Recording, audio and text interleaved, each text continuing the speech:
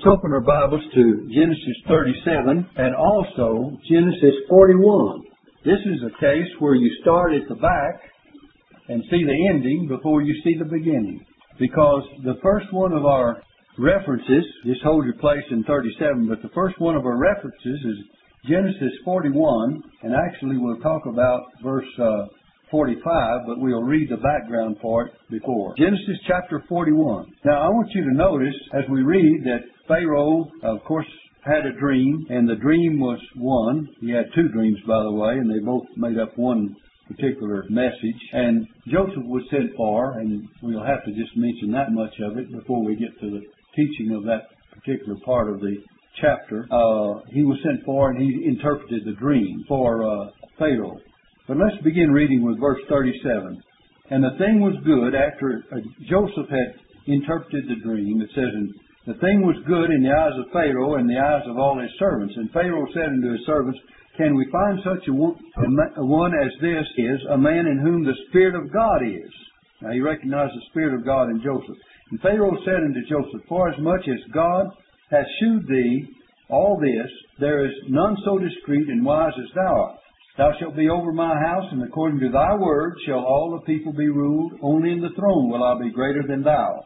And Pharaoh said unto Joseph, see, I have set thee over all the land of Egypt. Pharaoh took off his ring from his hand, and put it upon Joseph's hand, and arrayed him in vestures of fine linen, and put a gold chain about his neck. And he made him to ride in the second chariot which he had. And they cried before him, bow the knee. And he made him ruler over all the land of Egypt. And Pharaoh said unto Joseph, I am Pharaoh, and without thee shall no man lift up his hand or his foot in all the land of Egypt. Let's stop there just for a moment, because verse 45 is our first point of a type. So what do we have so far? If you remember in studying before, at some time, I'm sure you read about the dream of Pharaoh, and how that he dreamed about the seven fat kinds of cattle, and how that there appeared also seven lean cattle, and the lean ones ate up the fat ones. And then they saw another dream the same night, all the same dream, how there were 7 ears of corn that were real full and plush. And then after that he saw 7 thin ears. And Joseph interpreted that dream, and he says this is the meaning of that dream to Pharaoh after he was sent for. And that'll be a part of our lessons later on. But he interpreted that dream, and he said there's going to be 7 years of plenty in the land of Egypt. But he says there's going to be 7 lean years of famine. And the good years will not be remembered for the fact that these 7 lean years and this famine will just destroy what was had in the 7 good years of plenty. And so Joseph interpreted the dream, and he said that we should, what Pharaoh should do, that he should lay up the corn and lay up the food in the 7 years of plenty, so that he would have it stored up for the 7 years of famine. And so we just read where Pharaoh was looking for a man to oversee this, and he chose Joseph to do it. And Joseph, of course, had this plan. That's what God gave him the plan, is what to do. And so Pharaoh said, Joseph, you're the only one you're the one that I can depend upon to do this, to lay up the corn and lay up the food in the 7 good years, and then it'll be provision for the 7 bad years. And then we come to our first point. We just read that where he put a ring upon his hand. That was a signet of full authority. He made him ruler, and Joseph's authority came from Pharaoh's decree, and Joseph's authority was absolute. But then in verse 45, this is the first one of our types. And as I say, you could find types in all of the things that we've just read. But I want you to notice this. In verse 45, this is number 1, if you want to mark them in the margin of your Bible. It says, and Pharaoh called Joseph's name Zaphnath-Phaneah, and he gave him to wife Asenath, the daughter of Potiphar, priest of On. And Joseph went out over all the land of Egypt. Verse 46, and Joseph was 30 years old when he stood before Pharaoh. By the way, that's another type. The same as Jesus starting his public ministry. Stood before Pharaoh, king of Egypt, and Joseph went out from the presence of Pharaoh and went throughout all the land of Egypt. And he did what he was commanded to do. In the 7 plenteous years they brought forth by handfuls, he gathered up all the food of the 7 years which were in the land of Egypt. And he laid up food in the cities, food of the field, which was round about every city. So what we see here, I want you to notice first of all, verse 45 will be the first one of these types of Jesus. He called his name, and this is the meaning of his name, Zephaniah. Zephaniah. Now then, the meaning of his name. We know that Joseph had a natural name, but then it seems that this would indicate, the word really means revealer of secrets, but it puts him in a special place, as pointed out. So, the meaning of his name, Joseph and Zephaniah, shows us that he had two names. And in this, he's typical of Jesus. Jesus had a human name. Thou shalt call his name Jesus, for he shall save his people from their sins. Then he was Christ, the anointed one. He was the Christ, the Son of the living God. So Jesus had two names. And we know that there are many names attributed to him, especially in the prophecy, where it says in Isaiah, I believe it's 9 verse 7, where it says, and his name shall be called Wonderful Counselor, the Mighty God, the Everlasting Father, the Prince of Peace. So he has multiple names, but at least these two show his humanity and his deity. He is Jesus, that's the human name, and he's the Christ. He's the Son of God. And we're going to study this as we go along and try to give you some meaningful thoughts about the double name of Jesus. So in this type, by Joseph having his natural name, and we consider the other one to be given to him because of his divine wisdom by Pharaoh, and we consider that to be typical of the fact that God sent the promised Messiah into the world. And there are a lot of scriptures that I want to give you concerning this one type, his double name. Now, first of all, we know that he's called the Son of Man in many of the Gospels. But he's also called the Son of God, isn't he? He's not only the Son of Man, but he's the Son of God. Now, if you want a reference, I'll give you some references as we go along. And we're not going to rush through these. I'm not going to give my son all 65 of them this one night like he thought I was going to. But if we get one or two, we'll go ahead with that. But if you will look at Romans chapter 1, verses 3 and 4, the Bible says that he was made of, listen carefully, he was made of the seed of David according to the flesh. Shows his human descent. Then verse 4 says he was declared to be the Son of God with power according to the Spirit of holiness by the resurrection from the dead. Now think of that for a moment. Verse 3 you have his humanity, and verse 4 you have his deity. We know that Peter said, when Jesus asked him who he was, in chapter 16 of Matthew, and he talked about, some might say he was Elijah, or in others Jeremiah, or one of the prophets, or they said that. Some said he was John the Baptist. But then in verse 15, he saith unto them, Whom say ye? But whom say ye that I am? And Simon Peter answered and said, Thou art the Christ, the Son of the living God. So there he's revealed as the Son of God. And we know that there are so many scriptures to verify the human nature and the divine nature of Jesus. In Luke chapter 1, verse 31, we'll find it spoken of the human nature even before he was born. Luke chapter 1, verse 31. It says, well, let's read verse 30. And the angel said unto her, that's unto Mary, Fear not, Mary, for thou hast found favor with God, and behold, thou shalt conceive in thy womb, verse 31, and bring forth a son, and shall call his name Jesus. So there you have the humanity. In Matthew chapter 1 it says, For he shall save his people from their sins, called Jesus. But look here, let's go on down and read in Luke 1 verse 32. He shall be great, and shall be called the Son of the Highest. So you see there, not only was he named Jesus, but he's going to be great, and he's going to be called the Son of the Highest. And the Lord God shall give unto him the throne of his father David. And he shall reign over the house of Jacob forever, and of his kingdom there shall be no end. So he's going to be the ruler and the eternal ruler of the house of David. So we see by those references that we have the twofold, the meaning of his name is twofold. And Joseph is a perfect type of that antitype who is Jesus Christ. Now then, let me say something else. Joseph's name itself means adding. It means adding. We know that there was a great subtractor in Adam, the first Adam. He subtracted us to naught, didn't he? By his sin, he brought the whole human race into under the curse and the judgment of God and the sufferings and the sorrows that humanity has to suffer today. And as the federal head of the race, he plunged all of us into despair and into subtraction from what God had given him a far above that. God had given Adam every blessing that he could imagine, and yet he forfeited all. So he's the great subtractor, and Jesus is the great adder. Well, now how does Jesus add? Look in John chapter 12, verse 24, if you will. John 12 and verse 24. Jesus said this, "Verily, verily, I say unto you, except a corn of wheat fall into the ground and die, it abideth alone. But if it die, it bringeth forth much fruit." He was that corn of wheat that died. And through His death, there was much fruit that came forth. In other words, this fruit, too, is fruit for eternity. These are the souls and the salvation of all of us who are sinners, saved by grace. We're part of that fruit that He has brought forth. By what? His death. You know, I think I mentioned before, in 45 years, it'd be doubtful that I haven't mentioned it before, wouldn't it?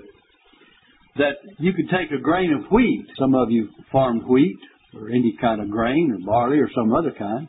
You could take a grain of wheat and lay it here upon this pulpit, where it's completely and perfectly dry, and no moisture would ever hit it. It would not be put into the ground or anything, and it might remain there for year after year, unless somebody come knocked it off and fell in the ground, fell to the floor and got swept up and thrown in the trash or whatever. But it would remain there. It wouldn't rot. It'd just be there. You know, we have granaries that store wheat, and it's okay if it's dry and kept dry. But of course, when you put it in the earth and it gets the moisture, and then it dissolves or it dies, and then first out of that, it has to be dead before it'll start bringing forth a shoot and make a green blade and come up and have wheat as a result. And that one grain of wheat, if you'll notice, when you have a wheat harvest, every little stalk comes up out there in the field, and there'll be a thing about as long as your finger, some of them are long, and they'll have 20, 30, 40, 50 grains in one little head of wheat. And then think of a sheaf of it. There can be hundreds.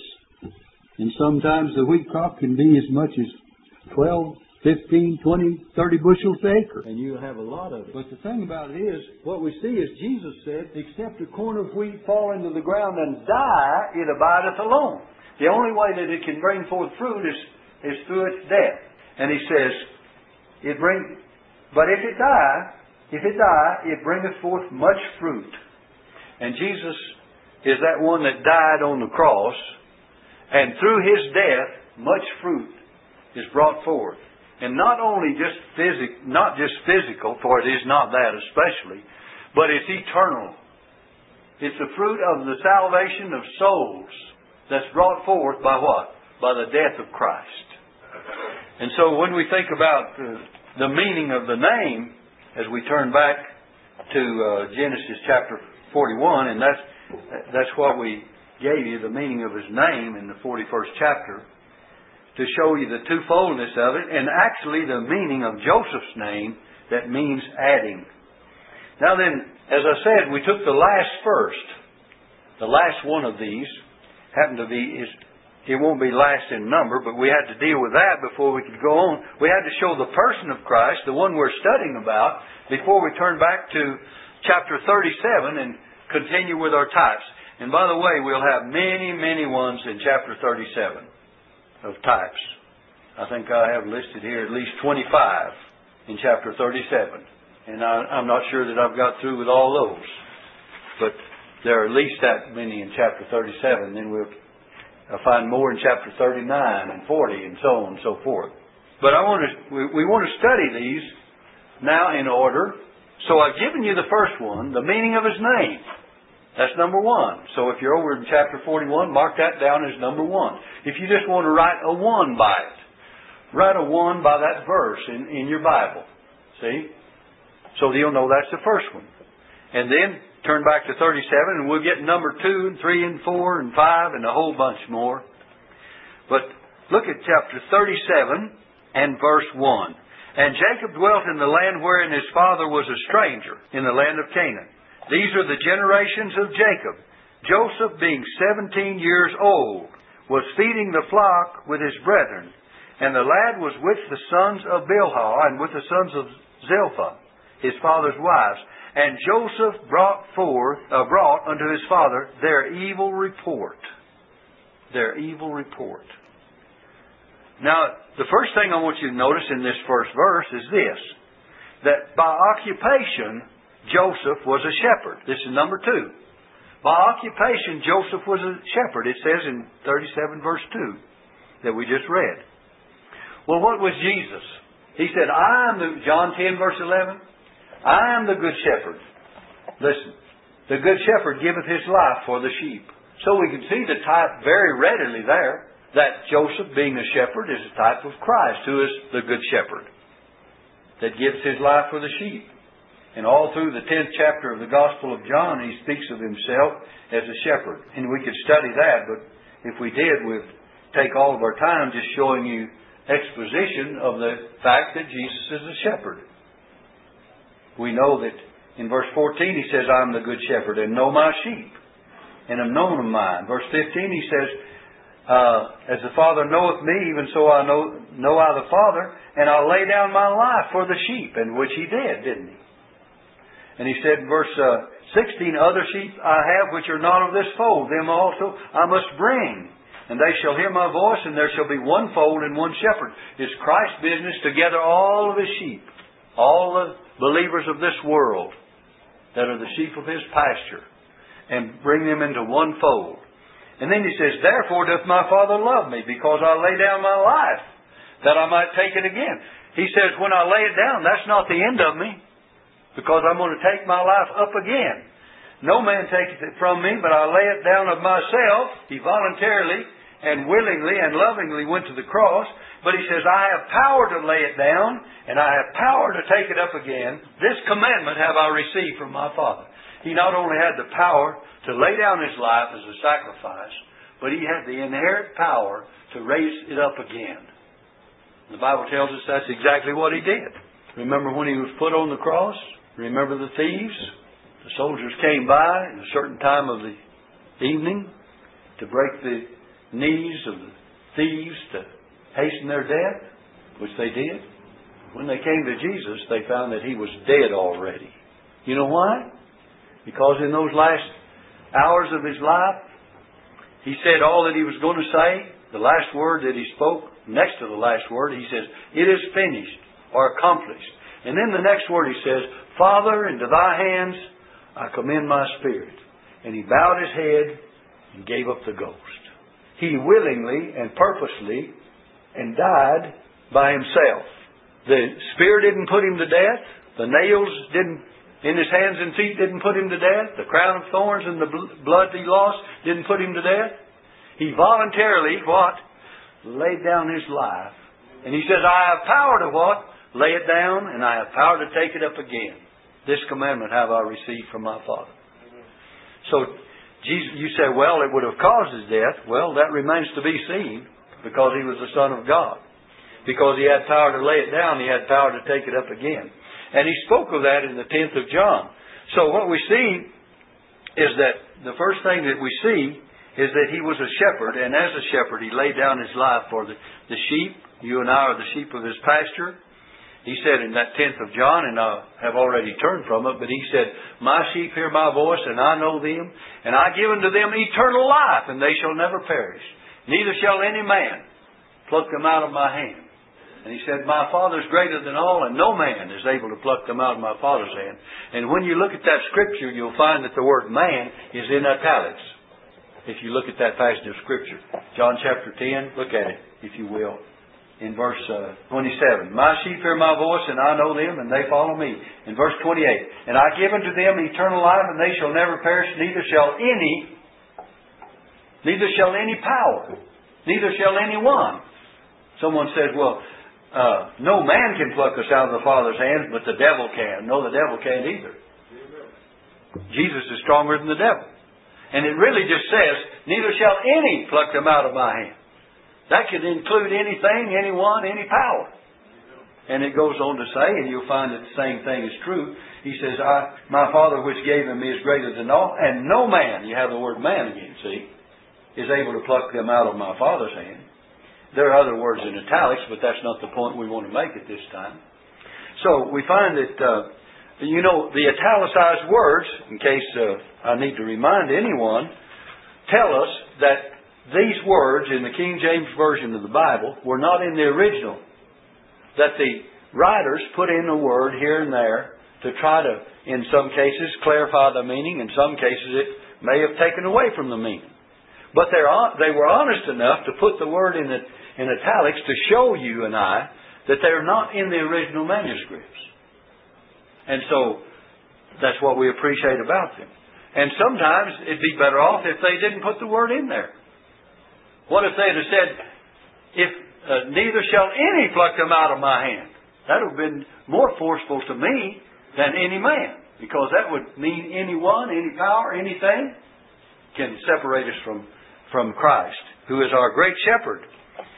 And so we turn back now to Genesis. Hold your place in Genesis 37. So we've talked about, first of all, that his occupation, number 2, and you can write number 2 by verse 2, Genesis 37:2, and you can write some more there, 3 and 4 if you want to. We'll get some more right out of this one verse. Let's read Genesis 37, verse 2 again. It says, these are the generations of Jacob. Joseph, being 17 years old, was feeding the flock with his brethren. And the lad was with the sons of Bilhah and with the sons of Zilpah, his father's wives. And Joseph brought unto his father their evil report. This is the third thing that we find. His opposition to evil. Joseph opposed their evil report. He brought into his father. Someone says, well, he was a tattletale. Someone might accuse him of not being true to his brethren. He was sent to inspect and to find out what was going on, and he just simply told the truth. I don't think anyone can blame him for his truthfulness. So what you see is his opposition to evil. How does that relate to Jesus? Let me give you a reference in any of these cases to show you in the New Testament. Look in John chapter 7, verse 37. No, John chapter 7, verse 7. 7, verse 7. Jesus said, the world cannot hate you, but me it hateth. Now look, because I testify of it that the works thereof are evil. He says, I'm just telling you what the world is. And that's why the world hates me. Because I testify of it that the works thereof are evil. So this shows us that in the statement we made, that his opposition to evil finds its counterpart in Christ. And these things about Joseph are typical of Christ. So he told the truth. Remember when he stood before Pilate? Thought of truth came up. Jesus said, I bear witness to the truth. Pilate says, what is truth? And you read in John chapter 17, if you would, where he says in verse 17, sanctify them through thy truth. Thy word is truth. John 17, verse 17. Sanctify, that is God's children, by the word of truth. So what do we find? His opposition to evil. Now then, the next thing I want to point out, hold your place in Genesis 37, please. That was number 3. We gave you 1 over in chapter 41. Number 2 is in 37 verse 2, and also 3 is found there. Now then, in 37 verse 3, we're going to find something else. Number 4 is found in verse 3. Chapter 37, verse 3, and it's the fourth one of these things that we speak of as types of Christ. And what it is, it's His Father's love. His Father's love. Number 4. Put that by verse 3. You have Genesis 37, verse 3. Put number 4 beside that. I just put a little 4 and put a circle around it or something. However you want to mark it in your Bible. His Father's love. Let's think of that. It says, now Israel, that is Jacob or Israel. Now he's going by his spiritual name. Remember in verse 1, and Jacob dwelt in the land. Now look, in verse 3 it says, now Israel loved Joseph more than all his children, because he was the son of his old age, and he made him a coat of many colors. In verse 3 you have number 4 to mark down. Be sure and mark these down. Israel loved Joseph more than all his children. Isn't Jesus the most beloved son? The Bible speaks of the Son of His love over in the book of Colossians. In Colossians chapter 1, if you won't care to turn to it. Colossians chapter 1. Let's read verse 13. It says, who hath delivered us, Christ has delivered us from the power of darkness, and translated, God has through Christ done this, and translated us into the kingdom of His dear Son. When it says dear Son here, it means the Son of His love. He has translated us into the kingdom of the Son of His love.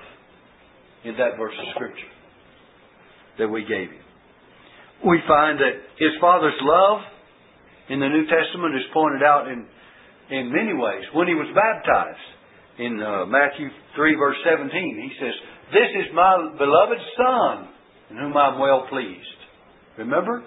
When Jesus was baptized, came up straightway out of the water, there was a voice from heaven that said, this is my beloved Son, in whom I am well pleased. And the Spirit, in the form of a dove, lighted upon Him. So you have the Father and the Son and the Holy Spirit, the Trinity there, when Jesus was baptized. And think of this. This is my beloved Son, in whom I am well pleased. And then later on in Matthew 17, and I believe that's verse 5, on the Mount of Transfiguration, listen carefully, on the Mount of Transfiguration, when Peter, James, and John went with Jesus upon the high mountain apart to pray, and the Bible says He was transfigured before them, and His face did shine as the sun, His raiment was white as the light. And the Bible says there appeared with Him Moses and Elijah. In Luke's Gospel, I believe, chapter 9, you'll find that they spake with Him about His decease, that He should accomplish at Jerusalem. By the way, you have three passages. I believe it's Matthew 17, where you have the Transfiguration, and Mark chapter 9 and Luke chapter 9. John doesn't tell us about it. Luke's Gospel tells us that they spake of His decease, which He should accomplish at Jerusalem. But anyway, in that experience on the Mount of Transfiguration, you have God saying again, after they saw no man save Jesus only, or about that time, when they did see that, the voice from heaven said, this is my beloved Son, in whom I am well pleased. Now what does He say? He says, hear ye Him. He adds three words, because by this time of the Transfiguration, Jesus had proved Himself to be whom He claimed to be when He was baptized, the Son of God. And later on, God said, hear ye Him. This is my beloved Son, in whom I am well pleased. And He said, hear Him. You know, sometimes we have to prove ourselves before we're worthy to be heard. And certainly Jesus did. Not for any reason for the Father's sake, because the Father knows all things, and He sent Him, and He knew exactly who He was and what He was. But He had proven Himself to men upon this earth to be whom He claimed to be. And so in that Transfiguration, the Father said, hear ye Him. So He's the beloved Son. He's the Son of His Father's love. Let me give you some more references. We already read John chapter 10, verse 17, where He said, therefore doth my Father love me, because I lay down my life, that I might take it again. He says, my Father loves me because I'm going to lay down my life, but I'm going to take it again. We've already referred to that. So He was the Son of His Father's love. Let me give you another one. Philippians 2 verse 9. Most of us are familiar with this passage of Scripture. Remember, verse 8 says, being found in fashion as a man, He humbled Himself and became obedient unto death, even the death of the cross. And verse 9 says, wherefore God also hath highly exalted Him, and given Him a name, which is above every name, that at the name of Jesus every knee should bow, of things in heaven and things in earth and things under the earth, and that every tongue should confess that Jesus Christ is Lord, to the glory of God the Father. Do you see that?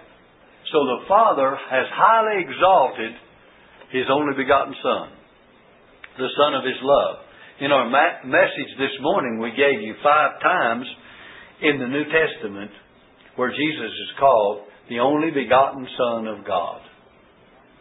We gave you 5 times. I don't know if you were listening. Were you listening? Did you get them? 1 John, let me turn over there and I'll give them to you again. but He's called the only begotten Son of God in 1 John chapter 4 and verse 9. It says, "In this was manifested the love of God toward us, because that God sent His only begotten Son." There you have the title. Only begotten Son into the world, that we might live through Him. Now the other places you find is in the Gospel of John. John chapter 1 verse 14 and John chapter 1 verse 18.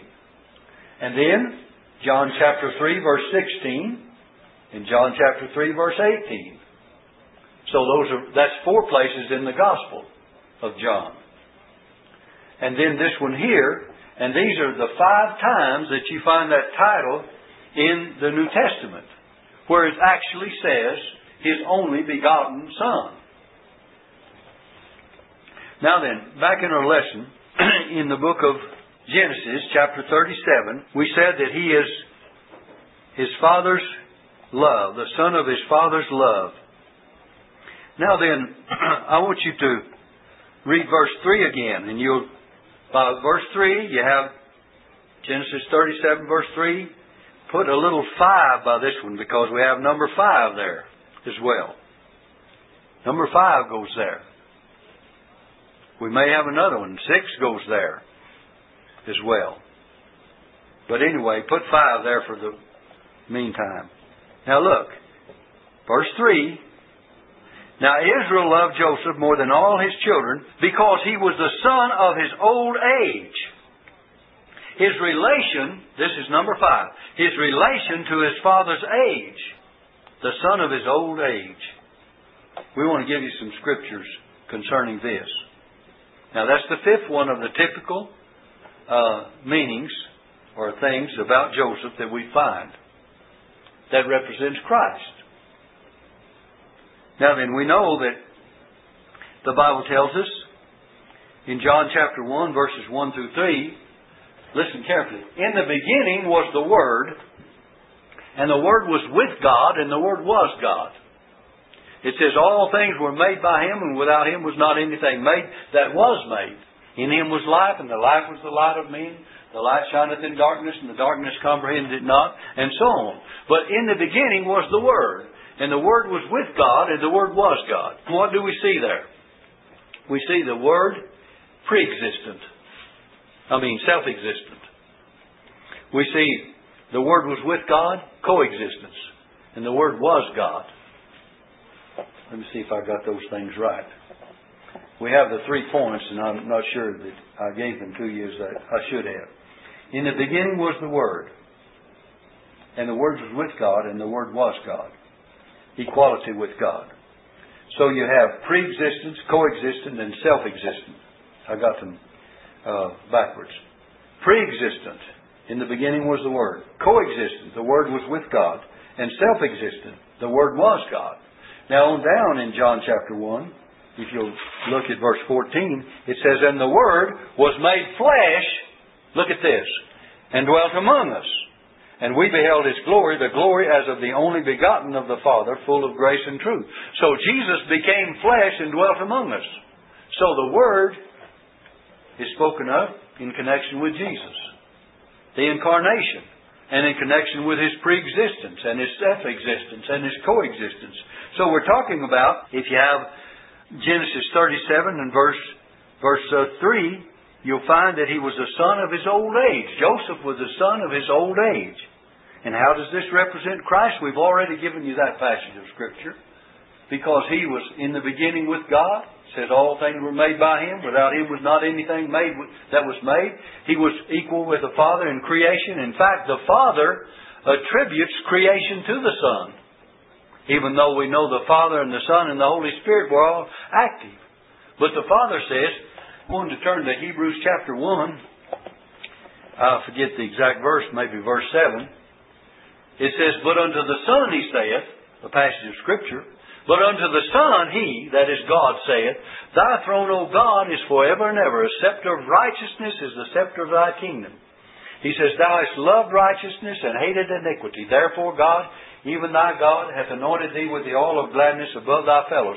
And then, now look at the next verse. And thou, Lord, in the beginning hast laid the foundation of the earth, and the heavens are the works of thine hands. They shall perish, but thou remainest, and they all shall wax old as doth a garment, and as a vesture shalt thou fold them up, and they shall be changed. But thou art the same, and thy years shall not fail.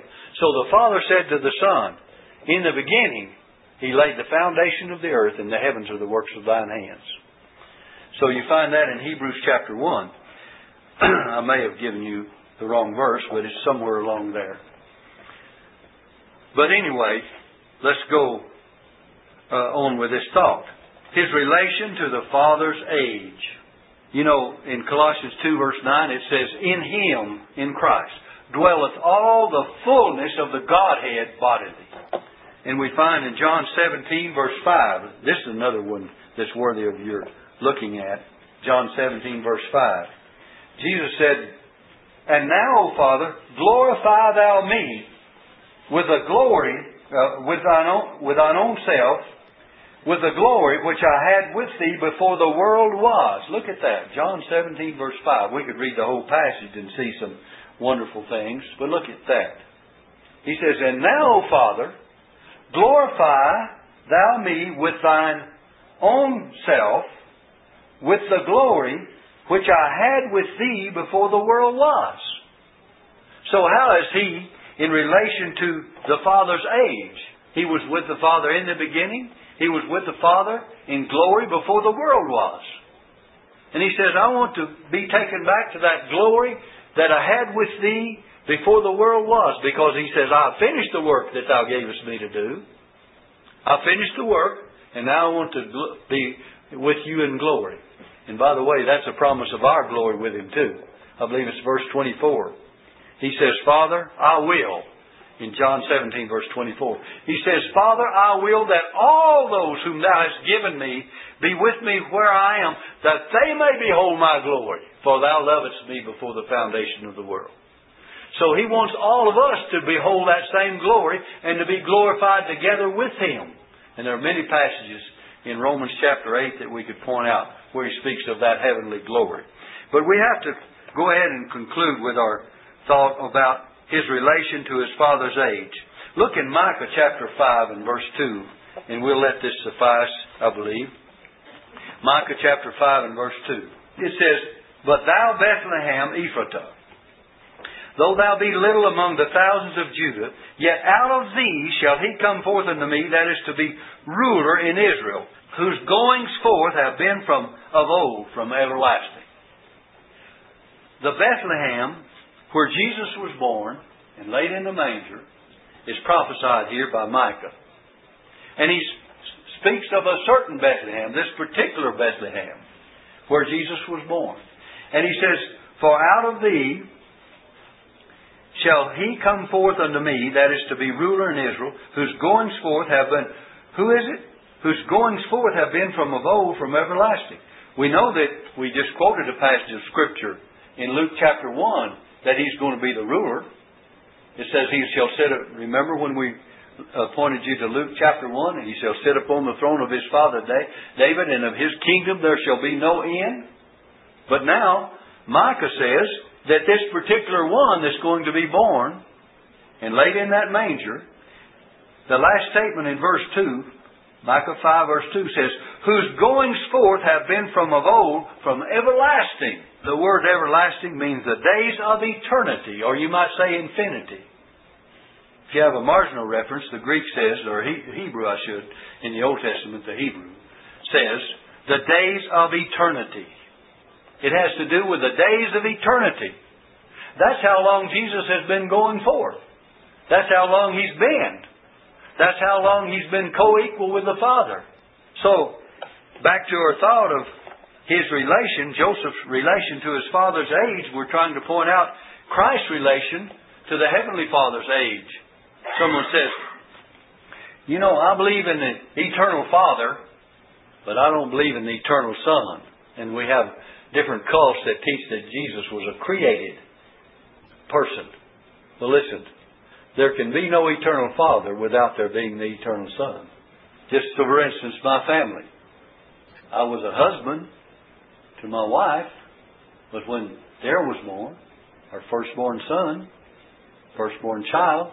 I became a father. So I'm just as old, he's just as old as a son of me as I am a father to him. There's equality of me as I am a father to him. There's equality.